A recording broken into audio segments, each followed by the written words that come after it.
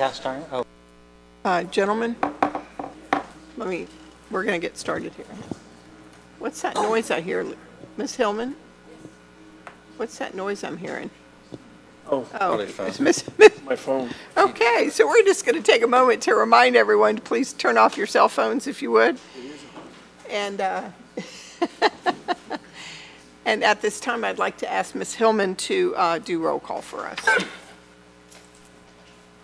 Jody Wilkeson. Here. Lance Smith. Here. Mayor Whitfield. Here. Charles Proctor. Here. Lance Smith. Here again. Did I call you twice? Yes, I sure ma'am. did. Well. Kenneth Burgess. Here. Charles Proctor. Here. Alan Knight. Here. Matthew Maggart. Matthew's online.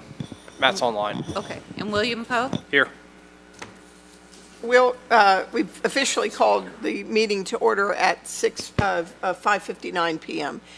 Today's Monday, May 23rd, and at this time, I would like to ask Pastor Nick DeFord to come up and lead us in our invocation.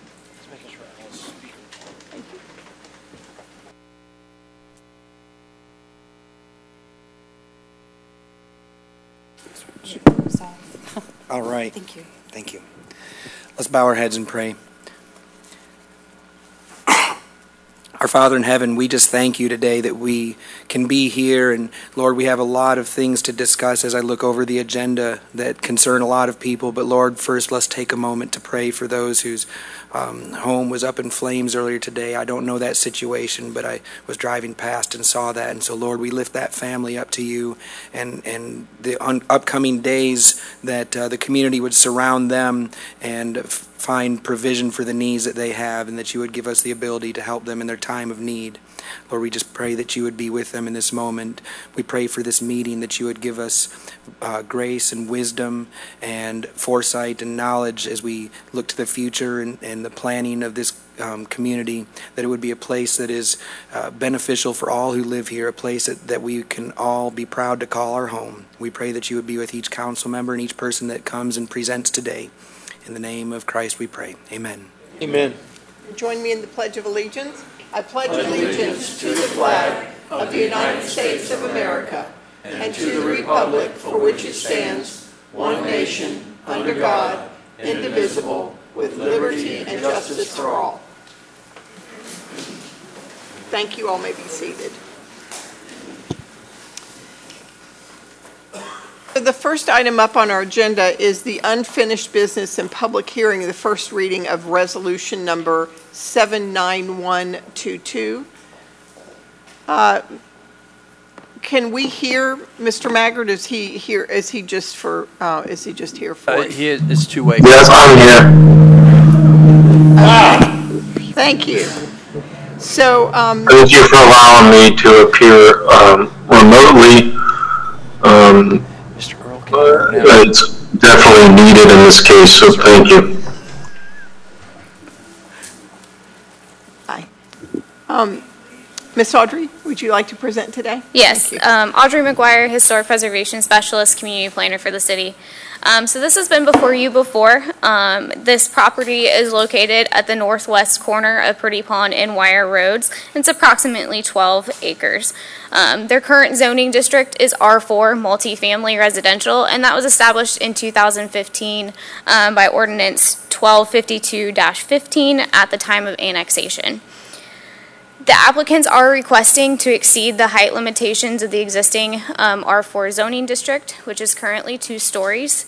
The LDC, our Land Development Code, does allow for consideration of heights in excess of the zoning district as a conditional use, as long as the conditions of Resolution 147 are met, which again are those pertaining to the fire department primarily. That setbacks are increased 1 foot for every additional 2 feet of building height above 30 feet. They are meeting that on the proposed concept plan for this project at this time, and that the airport zoning regulations are met. They're not located within a hazard zone. For the airport, we did double check those maps, and they will have to send notice to the FAA prior to reviewing. So when we also look at a conditional use, we look at specific standards that are outlined in the Land Development Code.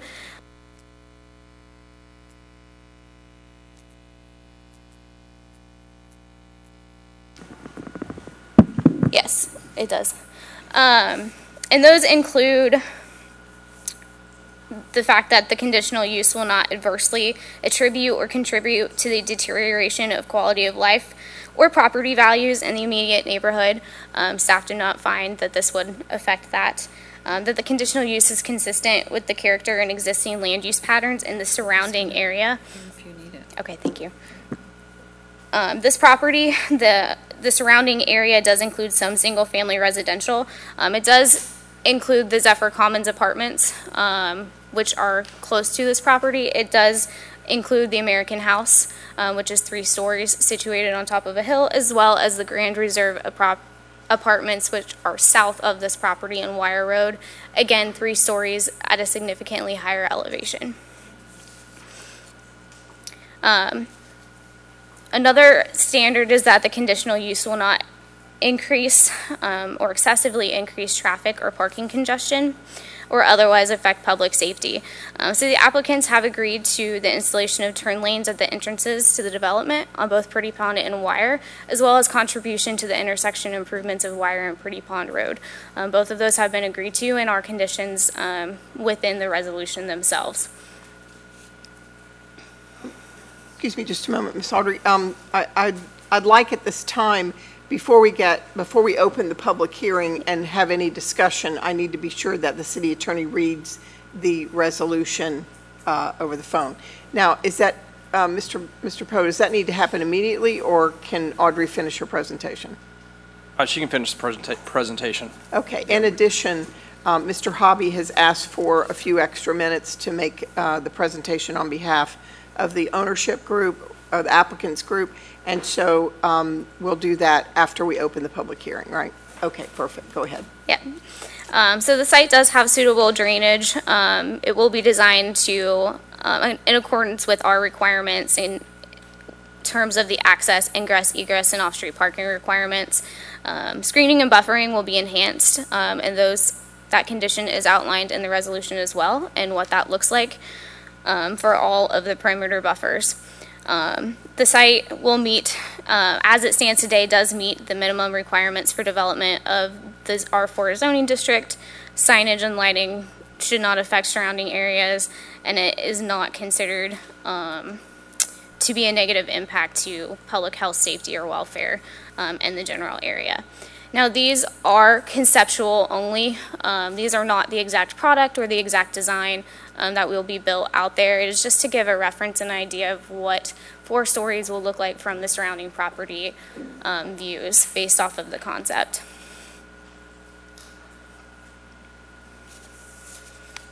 So the applicants, again, have agreed to conditions pertaining to additional landscape buffering, enhanced architectural features, turn lanes at the project entrances, and contribution to the improvement of the intersection of Pretty Pond and Wire. Staff has recommended approval of this, and again, Clerk Hobby is here and would like to speak on behalf of the applicants.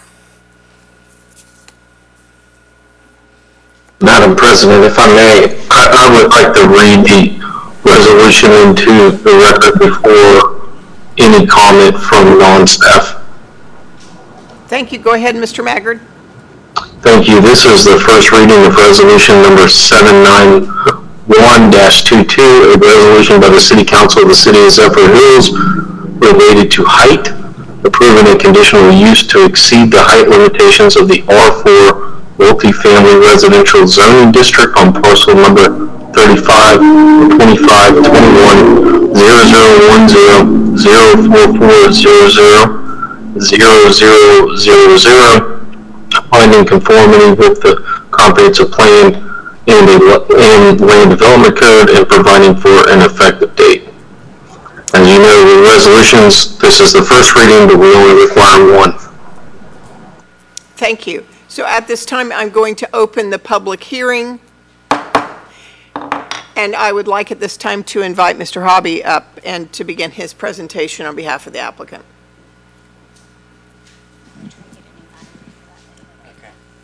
I need to use it. Madam Chairman, council members, Clark Hobby, Hobby and Hobby, PA, 109 North Brush Street. If I might, I was going to start off, and I've got a few matters that I'd like to hand to the clerk just to be entered into the record with council's permission, and they are Section 5.04.00 concerning transportation system level of service from the code, Part 5.01.00 concerning water concurrency, the council meeting minutes from March 28th, 2022, and resolution number 778-21, which was from 2021. So with your permission, I would ask the clerk to take these, and then also with council's permission to have a motion to receive and file those matters. Would you like to make a motion to file the documents, the supplemental documents presented by the applicant's attorney? I'd move approve. We have a motion, a second. All those in favor, please say aye. Aye. Opposed? Motion carries. Okay, thank you very much. Hopefully we're on with the preliminary matters, and I can go back over this matter. I know we had at the introduction somewhat of a discussion about it, but I'd like to reiterate a few things and walk you all through where we are in the matter and what my client's doing. As you heard, the existing zoning is already in place, and this is just an application for a conditional use permit relating to the height. So the density itself is not at issue tonight. It's solely an issue of the height. And as you saw in the staff presentation at the first reading, at the introduction and again tonight, we must remember on this particular site the topography of the land, and there's a significant difference between this site and the sites both to the east and the south. And just as an example, when this project is built, and let's assume it's 4 stories, American House will probably still be 50 to 60 feet higher than it will be. The elevation change generally to the east to the single family development that's there is roughly between 40 and 60 feet higher than this site. So there's a significant topographical change that occurs there. And so one of the things that you all, I realize there's some discussion on board members in previous hearings about whether we should allow for extra height, but the point you need to understand is that every site is different. And in this site, the extra height is what allows us to create very large setbacks for the benefit of our neighbors. And I'll just go over with our conceptual plan. What that allows us to do on the front is to have a 94-foot setback instead of 40 feet, 116 feet on the east side instead of 20, 67 instead of 20 on the west side, and 229 feet instead of 25 on the north boundary when we're adjacent to the largest amount of single-family residential. So those are very significant things when we think about what's appropriate for an area, how are the neighbors going to be affected, so on and so forth.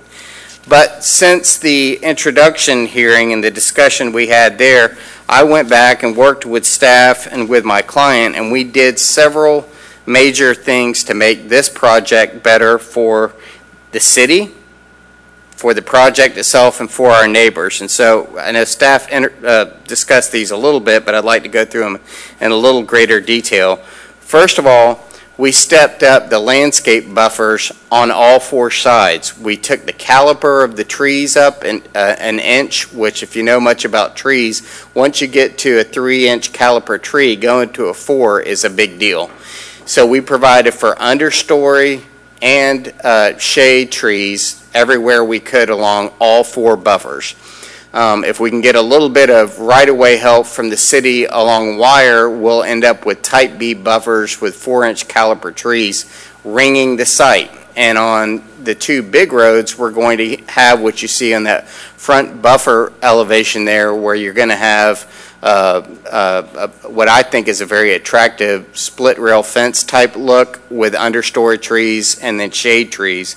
So I think from an elevation perspective, when you're a pedestrian or a bicyclist, you're going to have a beautiful view from there. And keep in mind, when you're on the south, you're still going to be looking down into the site, but again, there'll be a lot of shade that's there. And then the next thing was we started thinking about transportation. And we have a transportation engineer who'll be speaking in just a bit. But just so council is aware, based on the maximum number of units we could have on this site, it does not generate the number of units that would even require a transportation study. It's deemed de minimis under the Land Development Code. However, because my client wants to do the right thing, we are agreeing to pay for 1/4 of the roundabout down at Pretty Pond and Wire. That's an off-site improvement. The city has basically no legal ability to extract that from my client. But because we want to be a good neighbor, we want to make sure that we're not causing any kind of traffic issues, we're willing to do that. And that's not fee creditable. That's just flat out of our pocket paying for 1/4 of the roundabout. And so in my mind, that's a big deal. The next thing on traffic that we did is, Todd and staff really want to make sure that the project access points don't create any queuing on Pretty Pond or Wire. And so while our traffic work shows that there is no requirement for either left turn lane into the site, we're going to build left turn lanes. So again, those are just a guess. That's probably about $300,000 or $350,000 worth of transportation improvements that legally the city can't ask for. And I'll have our transportation consultant come up in just a few and discuss those things. Lastly, I guess one thing that we're going to do, and I need to make a change that's in one of the conditions. I believe it's 6D. And I'll double check that it's condition number 6D. It called for hardy board construction on the siding, and what we want to change that to say is that the bottom level will be stone, and then it will be stucco construction above that on the other levels. So we're making an architectural commitment tonight as part of the conditional use permit, which is not something you typically see either. All right, just one other thing before I get into the consultant speaking for just a minute. I just want to remind council what the city attorney told you in the introductory hearing, which was this. The issues about water and the availability of water are not germane to this proceeding. That is something, number one, it's not part of the conditional use criteria that you have to consider under section 11.10.00, but it's also the concurrency section of the code, which is what I provided to the city clerk, both for potable water and traffic, are issues that have to be considered only at the time of site plan approval. So we're not there yet. This is just related to the height. So council should not make a determination in any way based on the availability of water. Now, having said that, the two other items that I provided were the approvals of the Nick apartments from March, and then just to remind council, and I'm sure you didn't forget, but if you did, council also approved a conditional use approval just last year for the adjacent PUD. So there's going to be a 4-story apartment complex that's, I think, in for permitting right now, built not immediately adjacent, but in the adjacent project. So the tone has already been set for this area, which, as you know, is a very dense and intense area. This is not on the fringe of town. This is our most dense and intense area. With that, I'm going to ask for Libby Rodriguez to come up and give you a little bit of background on what we did on traffic, even though it's not required by the code right now.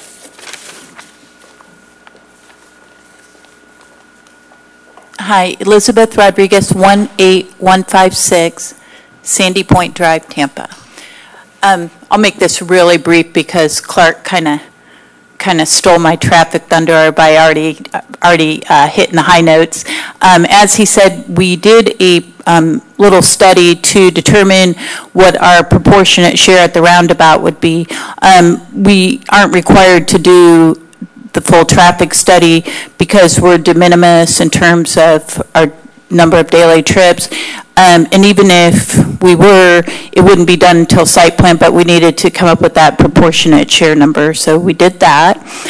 In addition, we did, because those are county roads that we're accessing, so we did a access management application for Pasco County, and the 2 left turn lanes that we're constructing aren't strictly warranted because we're just not generating that much traffic and there isn't that much background traffic. It's a function of those 2 things, but we're going to construct those anyway. So kind of the bottom line on traffic is that we're making a proportionate share contribution toward the roundabout that's kind of above and beyond what would normally be required, and that we're also building 2 turn lanes above and beyond what would normally be required. So, thank you.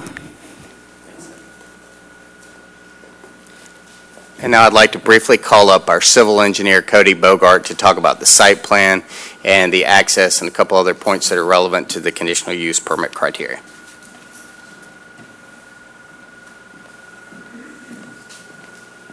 State your name and address for the record, sir. Cody Bogart from Newkirk Engineering, 1230 North US 1, Ormond Beach, Florida. Originally, we designed the site plan with 10-foot buffers all the way around. We recently enlarged 3 of the buffers, the north, the east, and the south buffers to 15 type B for more plantings, as Clark previously has stated. We believe that we've provided a very safe circulation internally through the site, as well as adding the turn lanes recently. We have safe external traffic functions. The safety pertaining to the users of this eventual site, as well as safety vehicles for police visual into the site from outside, and fire and paramedics. As Clark had mentioned, our setbacks are further back than what the code requires, as we are requesting 4-story buildings. Drainage will have positive outfall to the south, and will maintain the lack of adverse impacts to the southern properties by making sure that we are not point discharging, creating erosion and future failure or any problems down the road, as the code requires in the city and as well as the Southwest Water Management District. And that's all. Gentlemen, any questions? Yeah, I do have a question. Hang on just a second. Without the 4-story, what would the buffer be? I mean, what could it be? I'm sorry, could you repeat the first part? If the 4-story, what is it? What are we looking at? It's the conditional use. Yeah, if it was 2-story, what would the buffer be? So typically what you would do is we would lower the buildings, spread them out, and almost create more of a perimeter building with internal parking, which would push the buildings as far as close to the property lines as we could per code. It may require underground retention, which would require infill of the site, and it would impact the natural flow of the site going south elevation-wise. It's over 15 feet from Pretty Pond Road down to the south. So it would create a jog in elevation. It would create buildings pushed out to the perimeter, giving it more of what I would say is how we design self-storage facilities, and you would have 2-story buildings going around the perimeter of the site. You wouldn't have to buffer. I mean, I'm looking at that retention area there. You wouldn't necessarily have that buffer there. Depending on different stormwater tactics, we could go underground exfiltration, which would lessen our pond to the south, and like I said, increase the fill to the site. And if I may, just to answer your question about the buffer width. So the minimum buffer width for residential, abutting residential, would be a type A, which is 10 feet wide. 1 tree for every 50 feet on center, and then a continuous row of shrubs. That would be what the minimum would be. That's the residential. Abutting residential, okay. Yes. Thanks, Cody. Thank you. Council members, this is Clark Hubby again. I'll wrap up, but I did want to take you through the criteria for a conditional use permit. I know Audrey mentioned them briefly, but the first thing we've got to look at is to make sure that we don't adversely affect or contribute to the detriment of the property values in the area. And I think you can see that because of the topography of the site, the change with the neighbors, the huge setbacks that we're creating, the buffers, the turn lanes, and the contribution to the roundabout, it can't be said that we're going to adversely affect our property values or the use of the property in the area. And as I stated earlier, council has already approved four-story apartments on the adjacent PUD as recently as last year. And as I noted, this area is extremely dense and intense, basically running from Wire up to Gall Boulevard. The second thing is we can't change the character of the existing land use pattern, but again, immediately south of the site, you've got a combination of very intense and dense commercial, institutional, and retail uses running all the way from Wire all the way to Gall Boulevard, and then we all know Zephyr Commons is probably the most intense commercial development, and that when we started Zephyr Commons and Zephyr Lakes, basically everything from Wire up to Gall Boulevard was all intended to be part of the same package. You really have to think about this in one package and how the area is as a whole. The next criteria is that you can't excessively increase traffic or parking. As I noted, and our transportation consultant testified, this project has a de minimis, meaning negligible, effect on traffic pursuant to your own code. So it can't be found to have had a adverse traffic effect. And then we are also providing the turn lanes and all the on-site parking that are required by the LDC and going above and beyond the LDC requirements. Our civil engineer testified that the site has suitable drainage, access, ingress, egress, off-street parking, and loading areas, and we are providing the screening and buffering to prevent any interference with the surrounding uses in the area.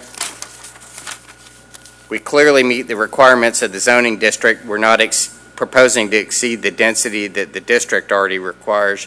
And by the way, I think this is kind of the elephant in the room. I think there are probably some council members that are concerned about the density that the zoning district allows, but I didn't create that. Council created that, and if council wants to change R4 down the road to a different density, it could consider doing that, but that's not part of the criteria tonight.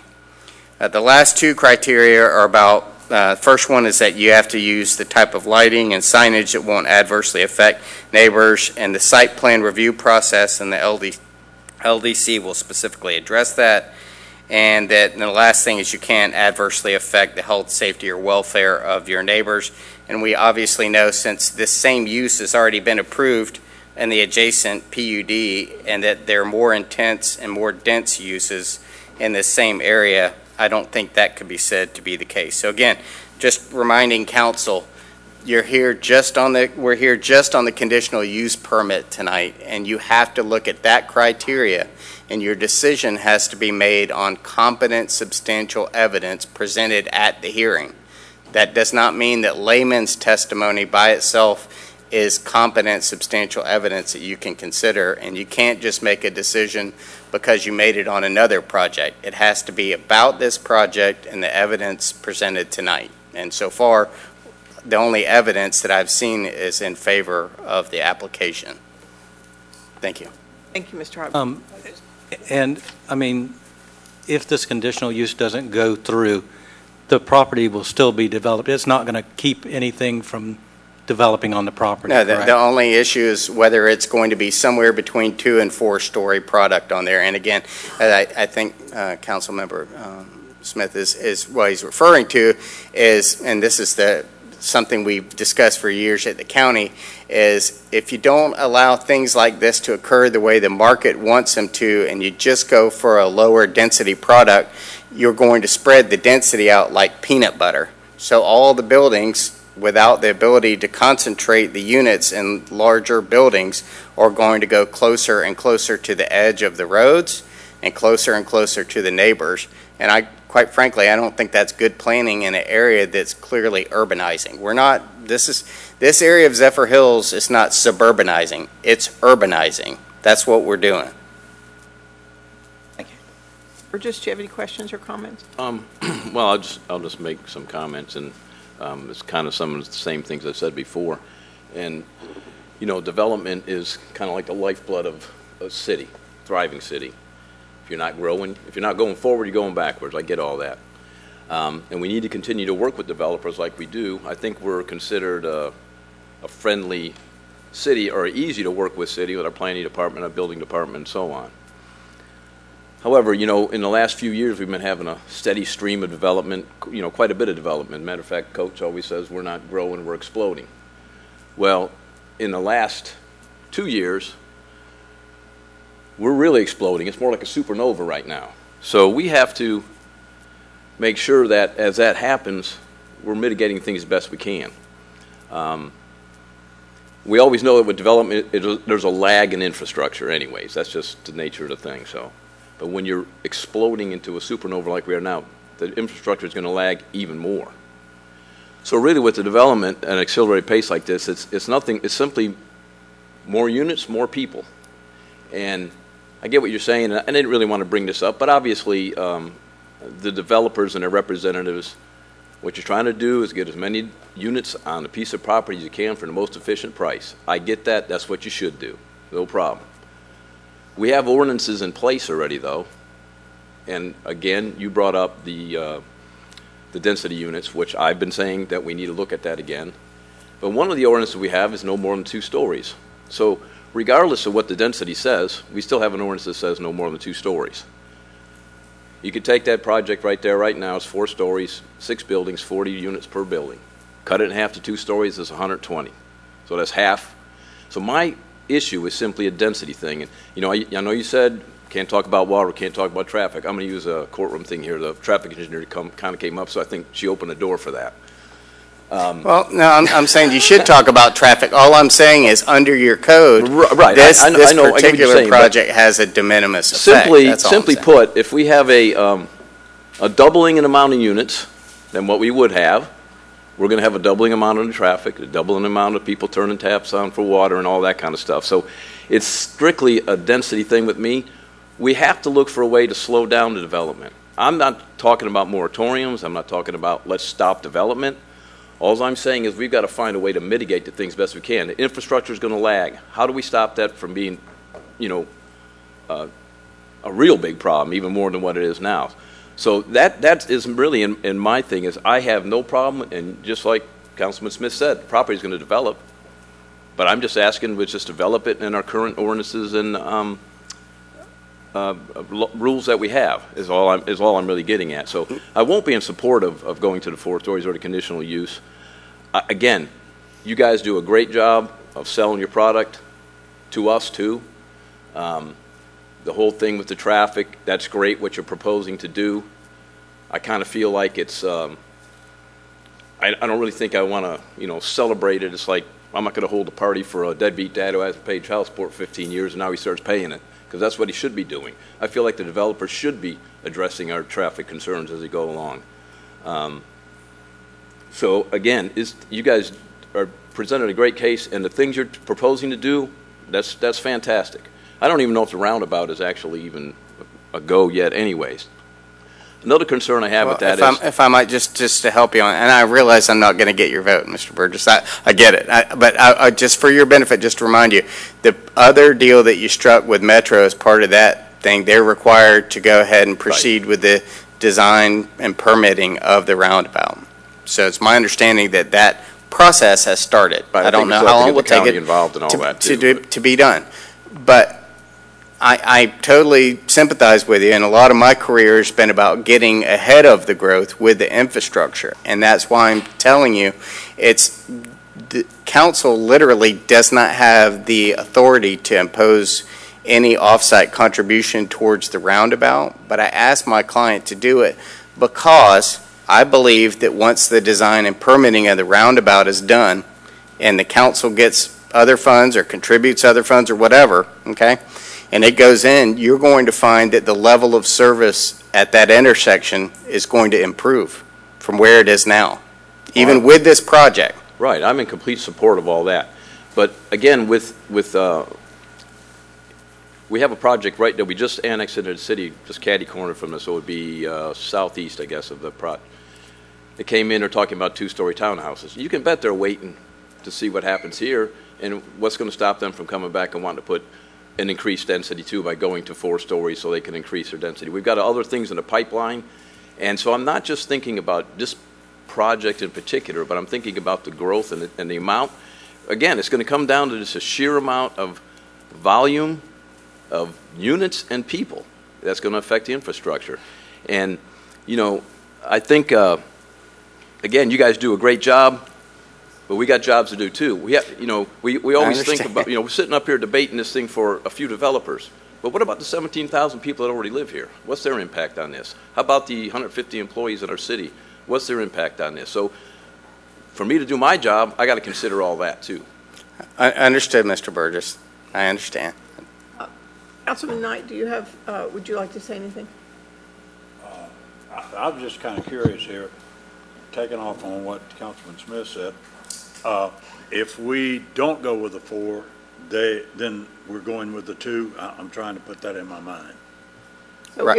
If I might, if we do 2, essentially the reaction from the developer would typically be to spread the buildings out, and then there's less buffer between the neighbors and the street and some other conditions. And I think that Mr. Hobby, in an earlier meeting, I suggested or requested that the developer consider a longitudinal section through the site so that you could see the relationship between the American house, the street, and how that drops off with the trees, and then you see this units coming up, then you see a big distance, and then you see that first house that's only a story high.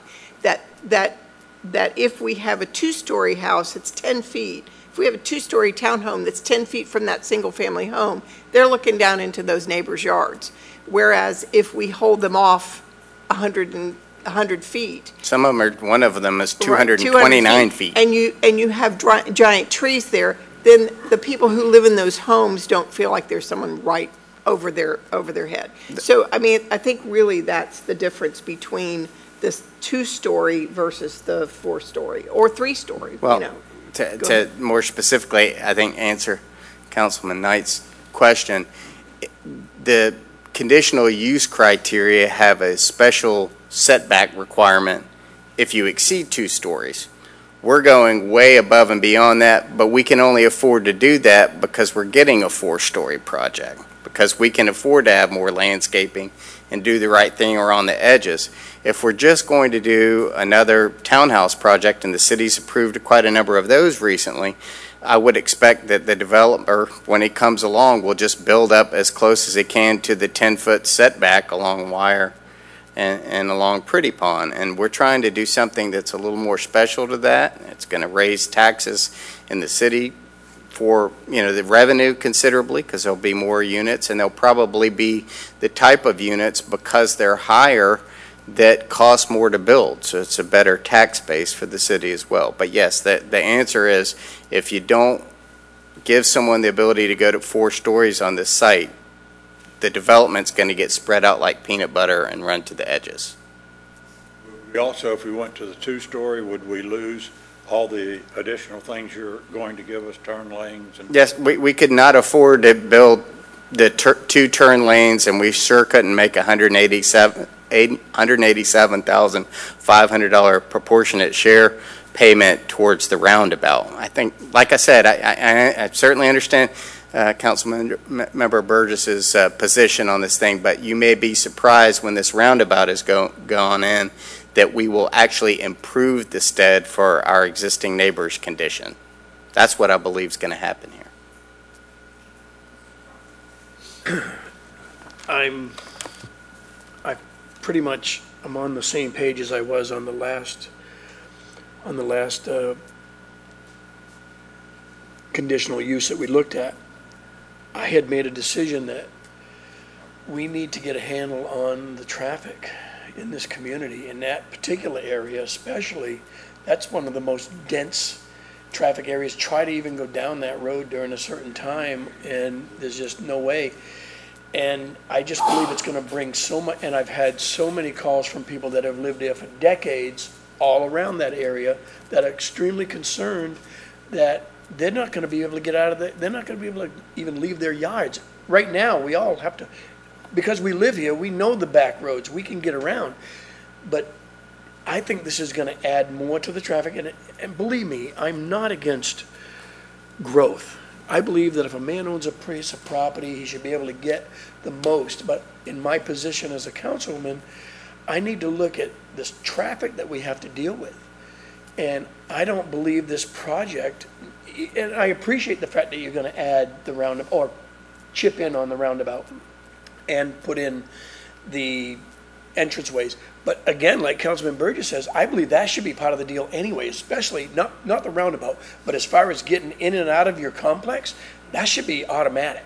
Because, I mean, I'm just saying, it's just going to tie up traffic. I appreciate it, Mr. Proctor. I do, and I know where you both are coming from, and I'm not discounting it one bit. But I will say, I have to follow the law and the ordinances you have, and despite what you're saying, they actually don't have to do those things. I and understand so that. that's why I'm saying we're probably spending $350,000 on improvements And believe that me, the I've taken code that. cannot require a developer to do. I've taken that into consideration. I understand, and I appreciate it. I know you're worried about larger issues, and I'm Mr. not Hobby. discounting it. Excuse me, Mr. Hobby, if I may also, I'd like to include any comments that the mayor may have regarding this matter. Thank you, Madam Chair. I'd like for Mr. Hobby to just discuss density a little bit for us. Sure. And keeping in mind that I agree with Councilman Burgess with regard to needing to slow this train down. But I have concern that we have a very well friend of the community developer who has done a lot, and I pretty much hate to pull it out from under him with the investment that he has made in our community. But I would like to know a little bit more about the density, how it's going to affect density. Sure. Again, and I just think this bears repeating. The density is something that the council set with this zoning district, and that's not proposed to change. I think what I'm hearing from council, there are two things going on here. There are members of council that are worried about density and growth in the area in general, and I think that's a legitimate thing to be concerned about. And they're also maybe worried about this particular zoning district, which for years did not allow the density that it allows now, but it was changed by council a few years ago to allow it. And what I understood, and thank you for referencing the existing property owner, Mr. Warnaker, my understanding was when the project was coming through and the code was changed, in part it was done to benefit specifically this property to create the density we're talking about tonight. So he was kind of surprised that there was a lot of pushback to begin with. You know, he thought this is what everybody wanted. And again, just last summer, council approved without really any issue the adjacent PUD to have this same conditional use approval. So I think, you know, we're at kind of an inflection point where we can see in front of us right now the growth has really become supercharged in Pasco County in general. And I can see that the council members are concerned about it. And the density is something, you know, the county handles density on multifamily in a slightly different way. And you might approach it this way one day going forward, where there's a certain level of density that you can't achieve without doing a planned development project. In the city, it's called a PUD. In the county, it's a MPUD. But that's handled, again, at the zoning, and that decision was already made. But if council so desires going forward, it's certainly council can, you know, tell staff to look at the density that's allowed in this district.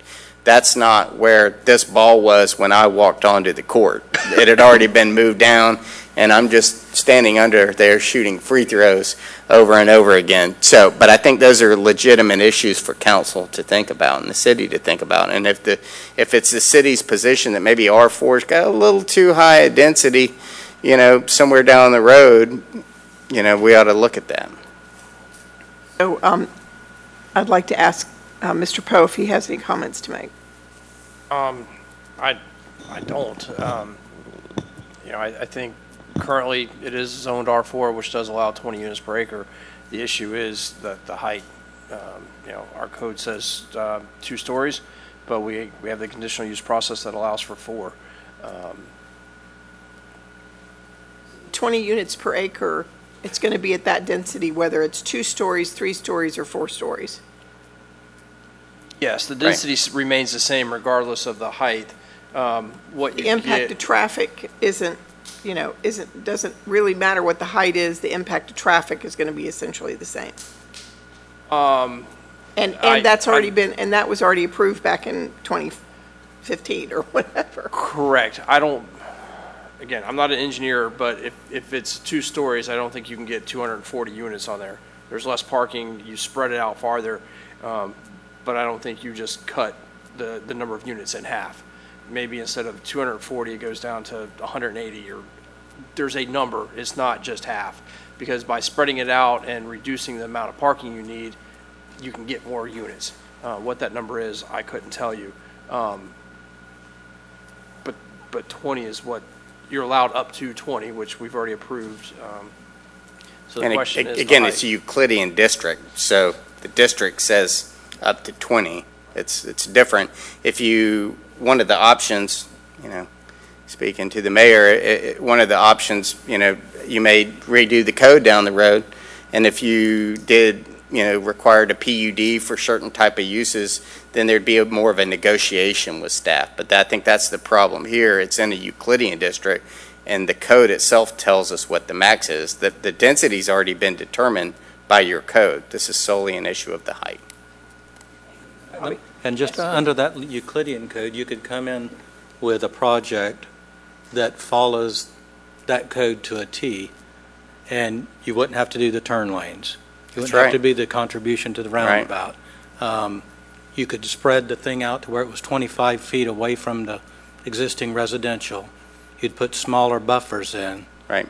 And really, it's already permitted that way. You could come in. That is what we're presently, that is the state of affairs right now. And and honestly, what Billy Post said was correct, that maybe you wouldn't get 240, maybe it's 180. But then you have the impact of the project without any benefit of the transportation improvements that are laid out here. And the buffers, et cetera. And this is zoning that has been in place since 2015 or whenever. Right.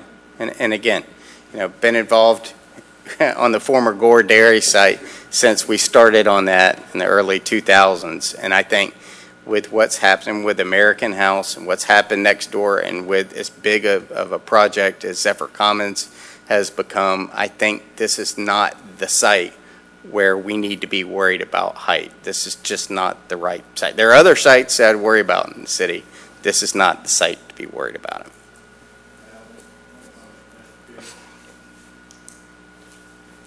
If we look at the map, I hate to use the word, but it's going to be jamming everything you can up to as close of the homes that's already in there. They're also going to come very close to Wire Road. They're going to come extremely close to Pretty Pond. In other words, just like he said, it's going to be spread out. Probably it's not worried about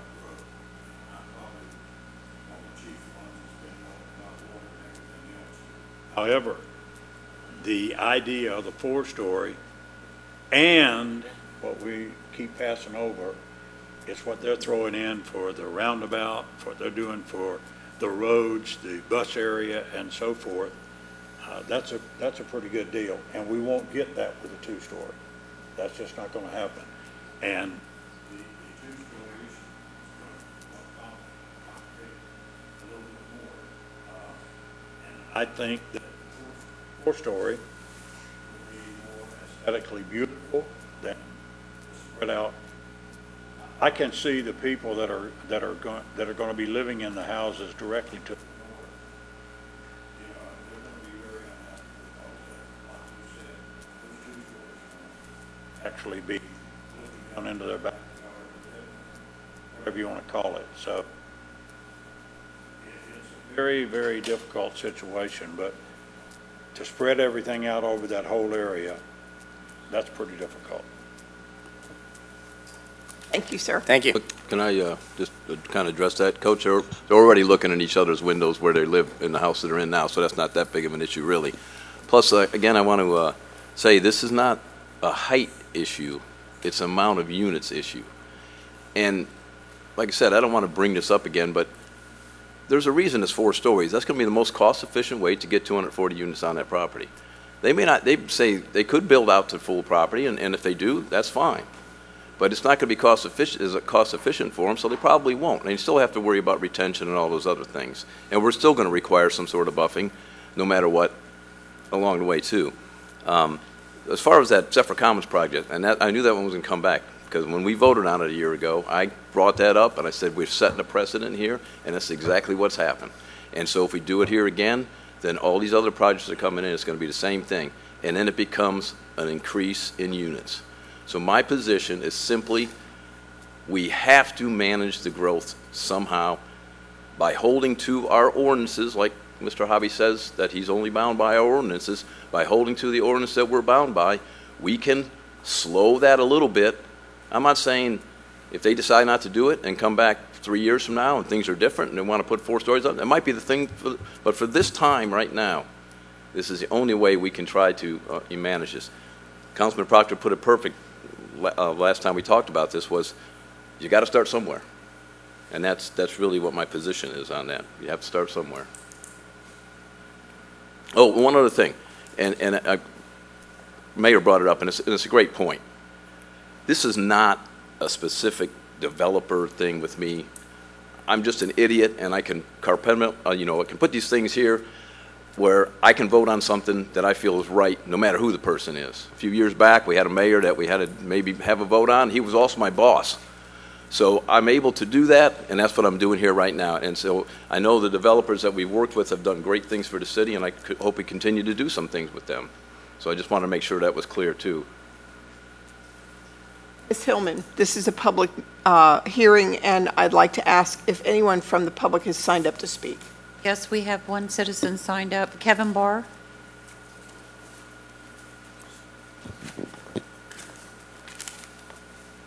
Hello. Kevin Barr, 37545 Skyridge Circle, Dade City. I am on the Planning Commission. We did vote for this project. That was before you guys offered to bring in all the extra things that you have. I'm definitely not against what I'm seeing with the views, with everything else. All right.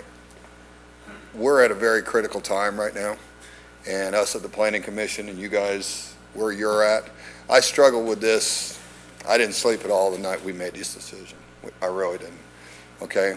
We're in a very, very critical time right now of what we're going to allow. We only have so much land in Zephyrhills. Okay. What I would ask is whether you say yes or no to this project, all right, we need to think about everybody else that's sitting in the wings right now that have X amount of acres that are going to go, wait, no problem whatsoever. I'm going to go up to 4 stories because I'm going to go ahead and do this. Okay. And Mr. Vandenberg was not there at the last meeting, but we have asked them to bring to you for us to lower the density back down to 14. All right. I think that's the only way that we are going to be able to, in the future, stop what we're doing right now. Okay. It's not about this project. It's not about what they're offering. It's not about anything else. All right. When we moved that to 20 per acre, all right, we were hoping that someone would come to Zephyrhills and build. Okay. We all sat up here just on the opposite side, and we sat here and said, oh my God, we need somebody. We need development. We need this. That was 7 or 8 years ago. Okay, well, we got it. We got it big time, and every one of us gets to hear from everybody in the city, whether they work at the city, whether they live in the city, whether they live outside the city. Okay, I think we've done a very good job with a lot of things. I don't think the project behind this, no matter what, I'm embarrassed that I allowed and I voted for them to go ahead and make the lot sizes what they have in there. I drive by it every single day on the way home, and every time I drive by it, I am upset with myself for doing it. Okay? So what I'm saying is we need to look at what we are going to do in the future. Okay? I truly think that we need to look at lowering the density from the 20 per acre back down to 14 per acre or something, and this will alleviate a lot of what everyone is going through right now. Okay? That's my views on it. God bless everybody for doing what they do, because no one out here has any earthly idea how hard it is to sit up there. Okay? Thank you very much. Thank you, Mr. Barr. So I would also like to say that when we make a decision in the past, so for example, we talk about the promises that we've made to the owners of this property, the decisions that we made about the density levels, that it's important to me that we enforce the rules fairly and uniformly, and that we remember that essentially we're giving our word to those people who are coming into our community and making investments in infrastructure. Yes, they're going to make a profit. There's no question about that. Yes, they're providing housing for people who can't afford to buy a $350,000 house anymore. So my feeling about this situation is I do not, in fact, I support 100% what Mr. Barr said. I agree that we do need to look at some of these things. We do need to look at the reduction of density. Perhaps we go back to 50-foot lots instead of the 40-foot lots. When we talk about quality of life, that's a very subjective thing. And what I know right now is the people who live in our community, the people who voted me into office, the one who called me and stopped me in Walmart, say our quality of life is influenced by the fact that you have not protected our city from an influx of people that the infrastructure can't support. So my feeling about this particular project is we've already been down this road with these folks, and we have an obligation to close this out and finish it, and in whatever format that you decide, that the council decides. But I also think that we need to talk seriously about these other concerns as it relates to tapping the brakes on future development. And just because those people come back into the chambers and say, hey, you approved this two-story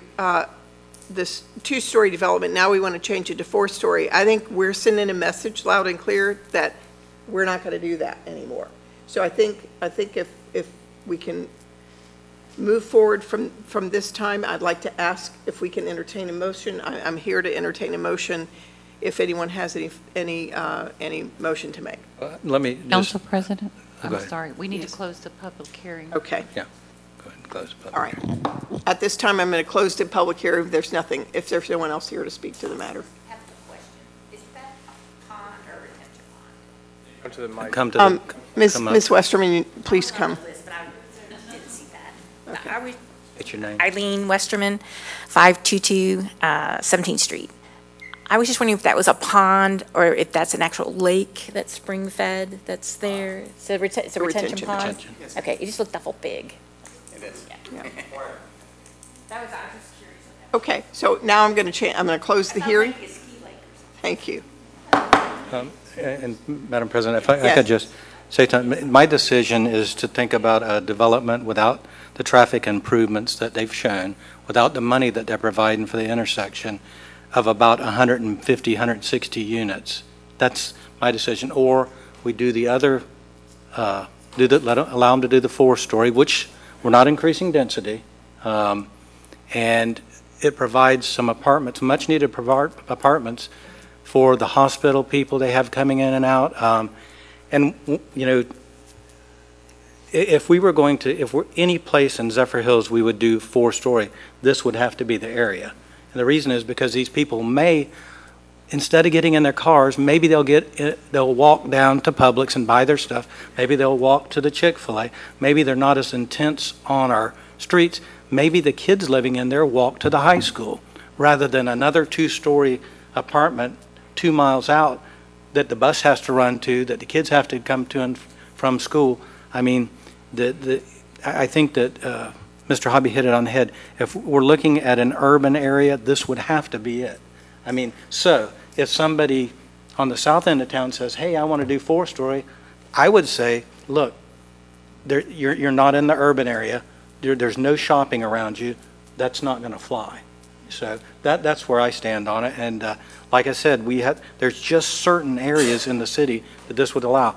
With Kevin Barr, I appreciate your comments too, because I think we do need to revisit this and just, we need to slow down. But if it's a choice to me between an apartment complex of 120 with no road improvements that they don't have to do, with no intersection improvements that they don't have to do, with smaller buffers, which they wouldn't have to do, I think it's an easy decision. I mean, I really do,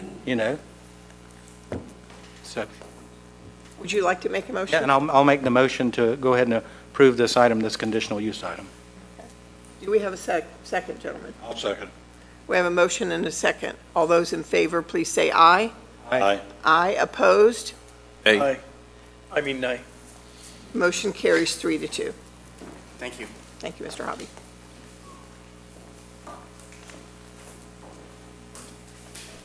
Next item on the agenda. If anyone would like to leave after that, that's fine. We'll give you a moment.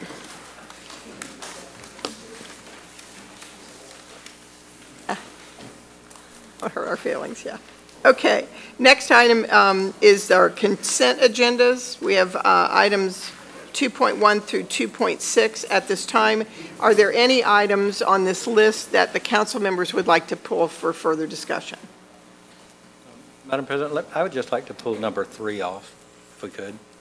So we have a motion to pull 2.3 for further discussion. Do I have a second? Second. All those in favor, please say aye. Aye. Opposed? None. Motion carries. So next, I would like to entertain a motion, if there's nothing further, for items 2.1, 2.3, 2.4, 5, and 6. I'll make a motion that we pass all of them but 2.3. Second. I have a motion and a second. All those in favor, please say aye. Aye. Opposed? None. Motion carries. And at this time, we'll discuss item 2.3, the award of bid number 11-22-02 and Simons Road Phase 2 construction agreement. Is there a member of staff here to help us with any questions? Mr. LeBlanc, thank you. The floor is yours. Good evening, Shane LeBlanc, Public Works Director. Thank you.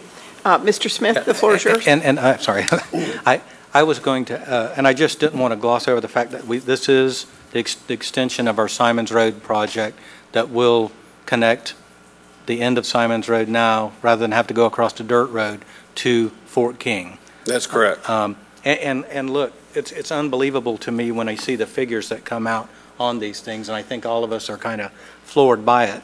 But it's a little more than just a little stretch of road. Can you talk to me about the drainage and the decel, XL lanes and things? Yeah, it's a little more involved. I'll start out with the drainage that, that's a drainage-prone issue area from the Pasco County portion at Old Simons Road to our portion.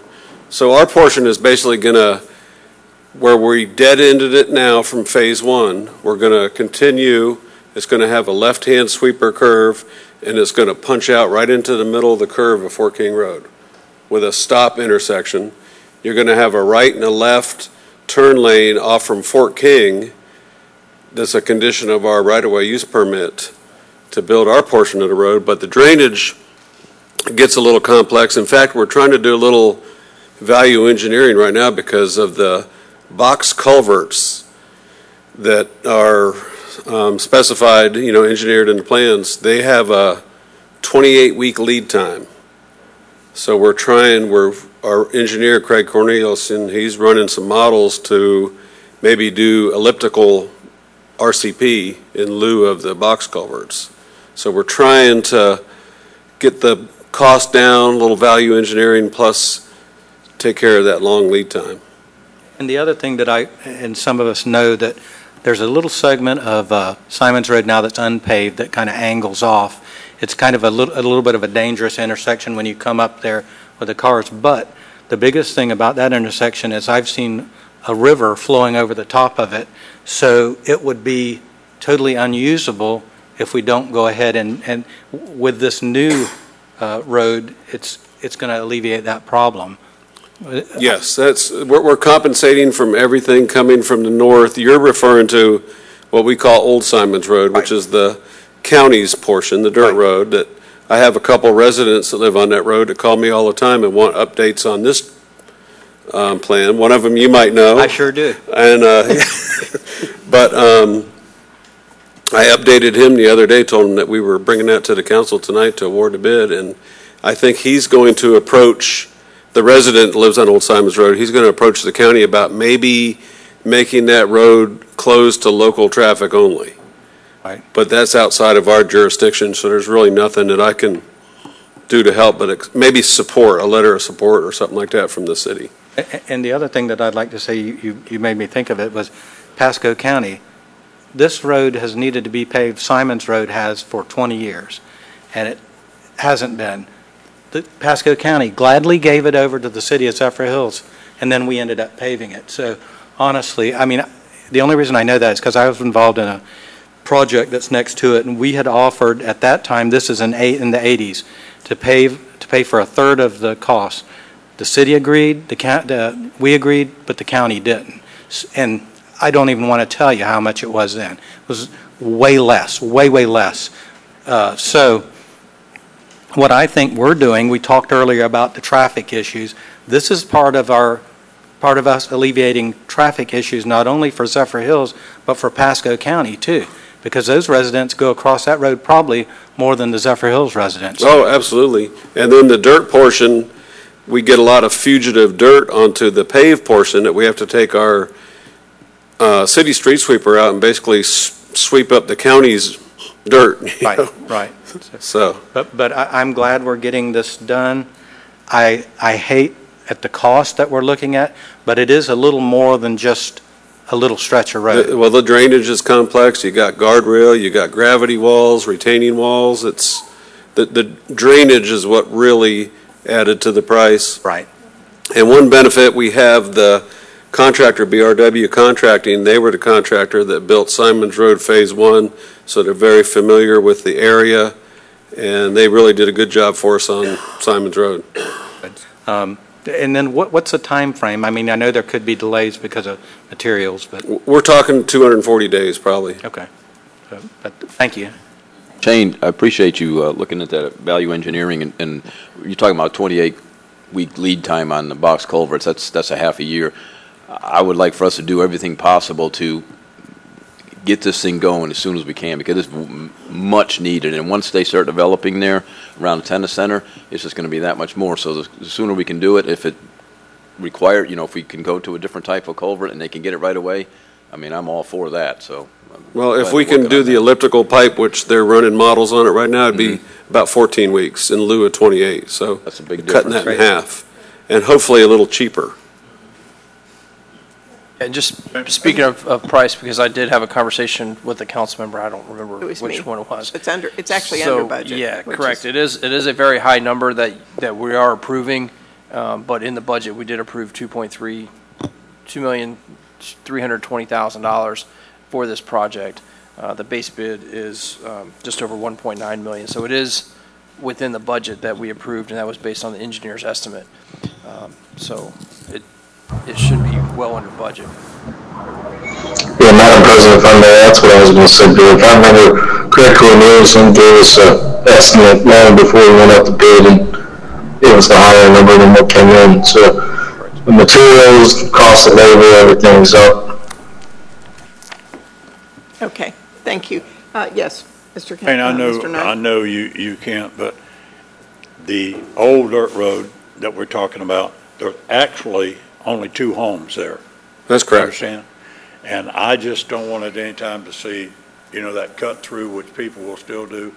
Can you kind of approach, ask, put a little pressure on? In other words, the county needs to come through as bad. Why can't they, like you said, seal that off? And it's only 2 homes, but if not, I see people still cutting through, and basically maybe even a traffic hazard coming that way, because they're going to come out on Simon. So would you make a phone call? Or yes, sir. And I've advised just want to use that the resident that lives on Simons Road to maybe contact Commissioner Oakley to maybe get that ball rolling. But we'll definitely do a letter of support. I mean, we're not asking them to do anything except make it, conditional for the people that are there. Yes, sir. That I way think we when can we see finish it our all. portion, I don't think a lot of people are going to use that bumpy, dusty, dirty road anyhow. But I'm sure between myself and City Manager Poe, we can maybe make a phone call or write a letter. I think so. Just Thank the you mud very trucks much. will go down there when it rains. Yeah. Do we have a motion? Are there any further questions? I'd move approval of this item. Thank you. Second. We have a motion and a second. All those in favor, please say aye. Aye. Aye. Opposed? None. Motion carries. I would like to point out the last item on the consent agenda is the approval of Planning Commission board members, and I'd like to thank Dr. Stovall for stepping up to serve on the Planning Commission, Tom Vaniter, and someone who's only been a resident for 4 years, Krista Remington, with a PhD, has volunteered to serve on the Planning Commission, so that's pretty exciting. So next on the agenda is business items and public hearing. This is regarding the Sarah Vandenberg Tennis Center developers housing agreement. Is there someone from staff to address this item? Madam President, this city attorney, Matt Magid, I will first read the heading into the record as it's needs to be read, and also a public hearing, so and staff can take it over from there if I may. Yes, certainly. Go ahead. This is a first reading of SVV Housing LLC's Healthier State Planned Unit Development PUD. Consists of approximately 10.15 acres, more or less. Parcel numbers 042621 0000 0020000012 and 042621 0020000011 and is generally located on the west side of Simons Road, north of Crestview Landing Way. Estimated population density of the development is 6.8 persons per acre. Proposed uses include a mixed single family and townhomes at 14 units per acre and a maximum height of 2 stories at 32,235 square foot dormitory building, including 29 units with a maximum height of 3 stories and a plus or minus 22,500 square foot mixed-use medical office or residential building with a maximum height of 48 feet and a plus or minus 27,300 square foot indoor multi-purpose recreational tennis facility with a maximum height of 48 feet. Thank you, Madam President.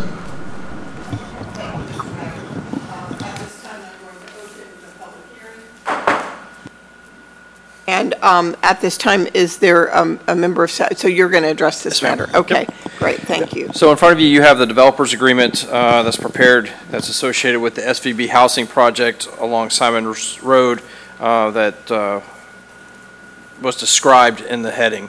The Florida statutes and the city's land development code authorize local governments to enter into a development agreement that's in the city's interest. The purpose of the DA is to ensure that the developer, upon receipt of all development permits, and that the SVB housing project may proceed in accordance with the master plan, construction plans, and the subject DA. The DA sets forth specific obligations of the parties, including but not limited to the highlights of this agreement. The city will provide $176,000 in impact fee credits, transportation, park, and utility impacts. The developer will dedicate to the city just over 1.6 acres. 1.083 of those acres are for the indoor facility, proposed as phase 2 of the SVB Tennis Center. Should house roughly a 27,000 square foot indoor multi-purpose facility. And then to the part of phase 2, not a part of this development agreement, will be 4 outdoor hard courts on the north side of the center. The developer shall be responsible for the design, engineering, and construction of the roadway improvements. The developer and the city will enter into a separate cross-parking agreement. That's something that will be handled at a future date if and when this development agreement is approved. The developer will be responsible for the design and installation of all water and sewer infrastructure. They plan on the system to be private. So typically, through the subdivision, there'll be public lines, the mains. It's proposed that that'll all be private. The developer will take ownership and ongoing maintenance of the lift station that is currently out there, lift station 69, that serves the tennis center. The developer will take on that O&M and will allow the tennis center and the indoor facility, proposed indoor facility, and their future development will all flow through that station. And the station will be upgraded if needed. The city will remove the SCADA, will remove all the controls that are on that lift station that we typically use on our other stations. The developer will be responsible for the design, engineering, and construction of all stormwater improvements servicing their project and the parking areas of the facility, the indoor facility. The indoor facility, the building itself, the city will collect and retain that stormwater. And the city agrees to design the exterior of the indoor facility to be consistent with the SVB Tennis Center and SVB housing developments. There are 2 public meetings that are required for the subject DA. The affected property owners have been noticed, and the DA has been appropriately advertised. Mr. Todd Lovinger is on the line if there are any questions for the developer. With that, the total impact fee credits of $176,000 will be applied to the project over phases 1, 2, and 3. Their project, they plan to build the dormitories. If you've been by there, you see those going up as we speak. I think roughly 69 units, 59 or 69 housing units, townhomes, single family, or detached, and then some additional commercial space out there. With that, the developer's agreement is in compliance with the city's land development code and Florida statutes. Staff and the city attorney have reviewed the developer's agreement and recommend or ask that council approve and direct staff to advertise this DA for a second hearing. Any questions? One question on the, because we're looking at the donation for the indoor on this, or donation of land to the city.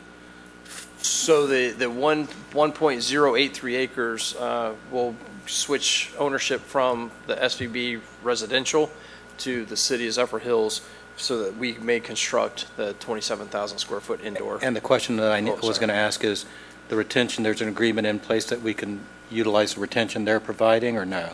No. So what will happen is the associated parking with the development. The developer will handle the stormwater for the parking. Right. The building, we have our own retention. So is that the right-of-way strip we'll use there? So possibly, the engineers thinks that there's enough capacity in the swale to the north of the building with some modifications, not just the swale as it is. We believe there's some room in the overall stormwater master plan for SVB, plus some modification of that swale to the north of the indoor. Correct. And talking indoor, we're over on the site, on our site, correct, still? Yes. So okay. if you look at the screen here, that red box in the top, like under the top P. right corner is where we'd be. Yep, right about where the hand is. It's about 200 feet long, or from north to south, it'd be about 200 feet, and the width is about 200 there as well, I believe. And then the indoor would be, or excuse me, the outdoor tennis courts would be north on the site, on the existing tennis center site. So this is the old Simons property, and the city would be acquiring the northeast corner of that property, of that red box. And then I know we have improvements on the intersection of Island and Simons there. So Island and Simons, the intersection improvements there would be a signalized intersection, and those improvements are tied to the development agreement for Abbott Square, which is the subdivision surrounding the tennis center. And those, I believe it's already under design, and construction is set to begin, as long as we get all the approvals, when the 100th CO, or certificate of occupancy, is issued for that housing development. But we're already doing the engineering, and we can go ahead and get the permitting. Yeah, let's get everything we can right now, so we're ready to go. And then I just want to make sure, again, we have right-hand turn lane there.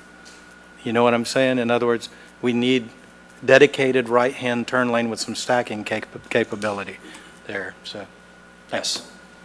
Thank you. That's it. You're talking about along Simons? Yes. Correct, yes. Yes, sir. So this is basically the phase.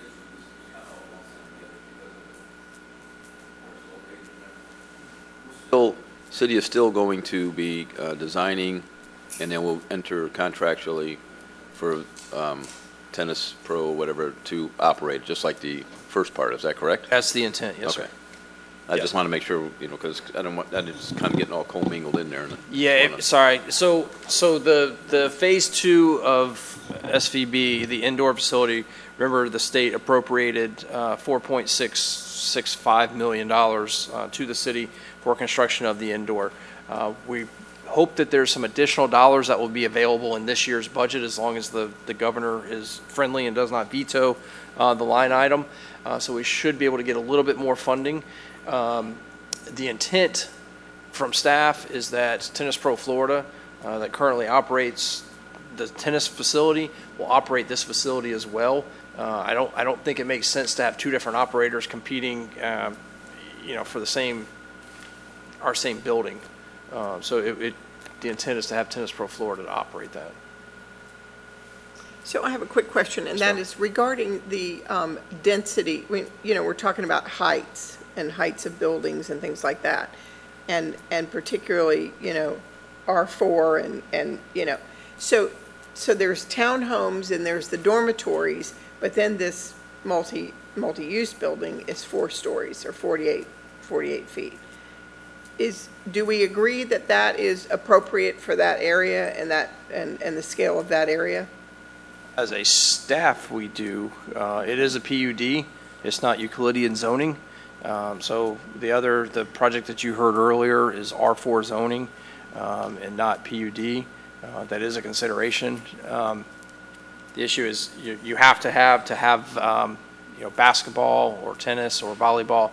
You have to have a clearance, which I believe is 29.5 feet or 30 feet of clearance, and then you have to have all your mechanical above that. Then the pitch has to start, so that's how you get to the 48 feet. Okay. I know it's a long answer to say yes, staff believes that. And I think it's all how it's arranged on the site. So if the taller buildings are kind of towards the center and all the perimeter buildings are, and it's hard to tell from the plan that we've been provided, and that's not probably cast in stone, right? So our building will be pretty prominent on the northeast corner of that red square. I do not believe you will see the dormitory. Right now you can see the dorm from Simons. When we build the indoor, you will not see that dorm, in my opinion. We don't have a rendering or like a street view, but 27,000 square foot building that's, I think, 200 feet by I don't know how, 120 by 200. I mean, it's a large sized building at 48 feet tall. It will hide everything behind it. But what you have is that building, parking lot, dorm, and then as you move south on that property, there's, I believe, a 2-story mixed use, like townhome on the second floor, commercial, retail on the first floor, maybe some like office type, medical type uses that associate with sports, so physical therapy, things like that. And then as you move south, there'll be townhomes and single family detached as you move south and to the west on that property. Very quickly, Todd, the property that's due south there, what's happening, has there been any feelers about that property, people doing something with it? So that due south, that's part of the Lennar project. So that Lennar project, there's 615 homes that will surround the tennis center. And it starts up there pretty much at the bend of Simons, comes all the way down behind the tennis center, and that's part of the Lennar project. Correct. Yes, sir. Okay, yep. That's what I want to know. it'd be nice to see like those pieces of the puzzle all in one, so that we could sort of understand spatially what's happening, massing wise and all that kind of stuff. We can provide that to you. Okay, thank you. Any other questions, gentlemen? I'd just like to say I think it's going to be a great project. Adds more to the center, and I think it'll bring more people into the town. Oh, and it's a tremendous economic driver, which is why we're getting the kind of support we're getting from the state, I think. Okay, so at this time, Ms. Hillman, is there anyone here to speak from the public? Hearing none, I'm going to close the public hearing. And at this time, we would like to consider the motion for the first reading. Approval of business item 3.1 on first reading. Second. I have a motion and a second. All those in favor, please say aye. Aye. Aye. Opposed? None. Motion carries. Next item on the agenda is our finance director's report. Oh, yes, Todd, was there something else? Okay. Got up too quick. Okay. Todd jumped the gun. It's usually planning director is next, but because we have the audit, we try to get those folks out here, so they have to sit here all night. Mr. Beeson, if you please introduce yourself for the record. Yes, Ted Beeson, Finance Director, and I'm here tonight to introduce Marcy Rudeman with Bodine Perry, who has completed our 2001 fiscal year audit, and she will present that audit report to you. Welcome, Marcy. Hi, everyone. Oh, hi, everyone. Everybody's been busy tonight. Marcy Rudeman, I think I know most of you. Got the city audit done and wanted to kind of go over it with everyone. I know it's kind of a boring subject for everybody after all this excitement we've had so far, but if you'll just give me a few minutes, I'll go over it real quick. The opinion is an unqualified opinion, which means your financial statements are, as they are presented, are materially correct. You did have to have a state single audit this year, not a federal single audit, but a state single audit. So that just means we have to go in and test some of the compliance requirements to make sure that you guys are complying with your grant requirements, which all that passed through too. If you've gotten copies of your audit report, they're pretty large. So let me just kind of go over what the sections are, and then if there's any questions from there, I would like to just say, we'll go over the charts, which I know everybody likes even better than these big reports, and then we can go any detail. So your audit binder has in there, first of all, and what I consider the most important is your independent auditor's report, and that report is telling you whether you got a good opinion or not, and like I said, you did. From there, you go to another important part of it, which is your manager's discussion and analysis, and that would usually be prepared by Ted. Does a great job on it, but what that does is it kind of goes over a little more into the numbers and a little bit more of the city goals that were met in the prior year, using those monies. So it's a good part that adds to the financial statements.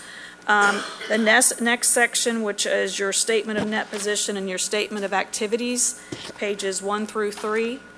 Those are your government-wide statements. Those statements there are more like what any business owner usually would see, your accrual-based statements. You're going to see your long-term debt and your long-term types of assets, like your fixed assets, listed on there. You go a little bit further down and you're going to see your fund type statements, your government fund type statements, and in general, which I think you probably all are used to it at this point, they expense everything. Your expenditures are expensed as they're incurred, so you're not going to see fixed assets or long-term debts on those statements, which are pages 4 through 7. Then you see your proprietary funds, which lists out your utility, your sanitation, and your airport, and how they did for the year.